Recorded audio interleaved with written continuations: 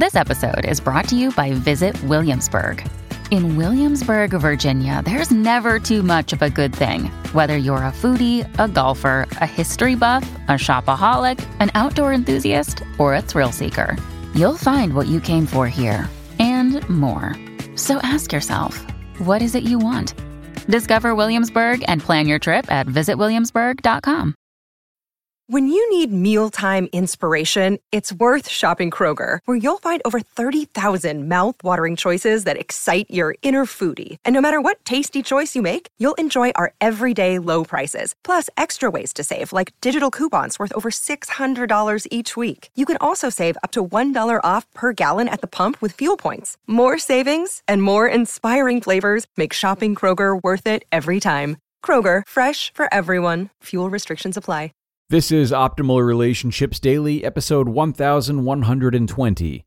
Your worsening worry wants your help to de-stress, by Ingrid Y. Helander of ingridyhelanderlmft.com. Hello, everybody, and thanks for joining me today. I am Greg Audino, your host, and I am happy you've stopped in. Today on ORD, I'll be checking back in with a contributor that we haven't heard from in a little bit, Ingrid Y. Helander. She is a licensed marriage and family therapist. That's what the LMFT in her site name stands for. And she's got a great article today on worry, what it means for our relationships with ourselves and others, and how we can see it in a new light. So let's hear her work now and optimize your life. Your worsening worry wants your help to de-stress, by Ingrid Y. Helander of ingridyhelanderlmft.com. Discovering, befriending, and naming your worry transforms and heals your relationship to your own stress. Everyone I work with wants their worries, anxiety, and fears to go away. It's natural and normal to want the pain to stop, the unease and stuckness to recede. The truth is, your anxieties can calm and stop stressing you out, but ignoring or waging war on worry is a surefire recipe for more worry.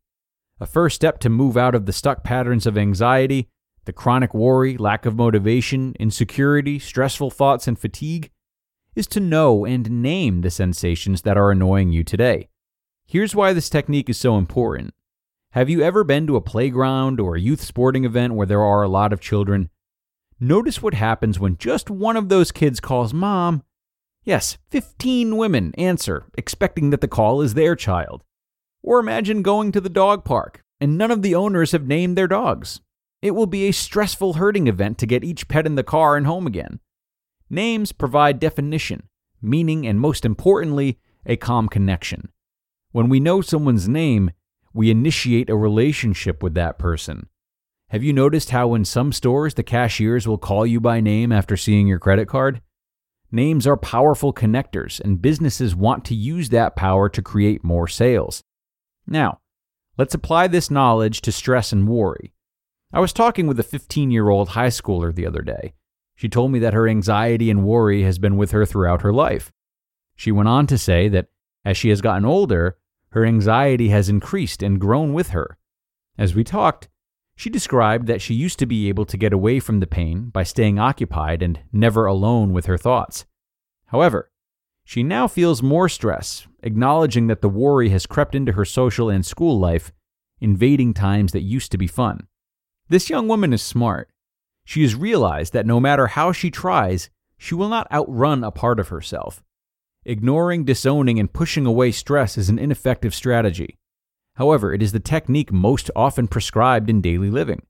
We tell ourselves and others, "Don't worry about it, think positively, and it'll go away." When you deny and ignore worried parts of you, you undermine your own ability to calm yourself. Let's return to the example of the moms at the playground. Think about how frustrated the child is when they call for mom and 10 of the wrong moms respond. Notice, too, how the stressed moms begin to tune out calls, tired of jumping for another person's child. If you experience all stress as an unpleasant experience and call it the same exact thing in your mind, how can you ever respond in an effective way? There's not enough relationship and specificity between you and your internal experience. Like the moms and kids in the park, you will respond inaccurately to the wrong cues or ignore your needs completely, too confused by the many worried calls to answer. Internally, This feels overwhelming, which is fuel for more worry and anxiety. Now, think about how frustrating it is for the owners in the no-name dog park example. When calling a dog without a name or personal signal to connect, like a whistle, it's frustrating and disempowering. Owners will be seeking any means of personal connection to gain control. Can you imagine? The owners are running, kneeling, imploring, cajoling, and of course, bringing out treats to entice the pets. Both the dogs and the owners feel frenzied and out of control. Certainly, their worry is doubling by the minute. Contrary to popular belief, creating a name and relationship with the parts of you that are stressed out does not increase the worry. In fact, it calms anxiety and empowers you to be helpful. Think about that for a moment. There is amazing power in being so attuned with your worries that when one thought or sensation begins to run wildly, you can kindly call its name, offer some care, and like the dogs in the park, take it home to rest. If this sounds a little strange, that's normal. Listen on for my 3 ways to get started. Number 1, when you feel a little worry, anxiety, or stress, slow down for 1 moment. I often tell clients to use any excuse to have a moment with yourself. This might be a bathroom break, going to get some water, a brief walk, or even a moment to just close your eyes. As you practice, you will be able to do this more spontaneously. Begin to gently pay attention to your breathing, slowing or deepening it as it feels best to you. Number 2, get curious about where you feel stress and anxiety in your body or mind. What are the qualities of the anxiety? Imagine that you are getting to know this part of yourself as you would a person or a pet. Let the worry show you who it is rather than telling it who it is. If this is too hard, that's all right. Simply breathe, and if it's possible, express a little caring or curiosity to the worry. Just say, hi. You're on your way, and some relationships take longer than others. Think about the dog who has come from a shelter and needs a little extra time.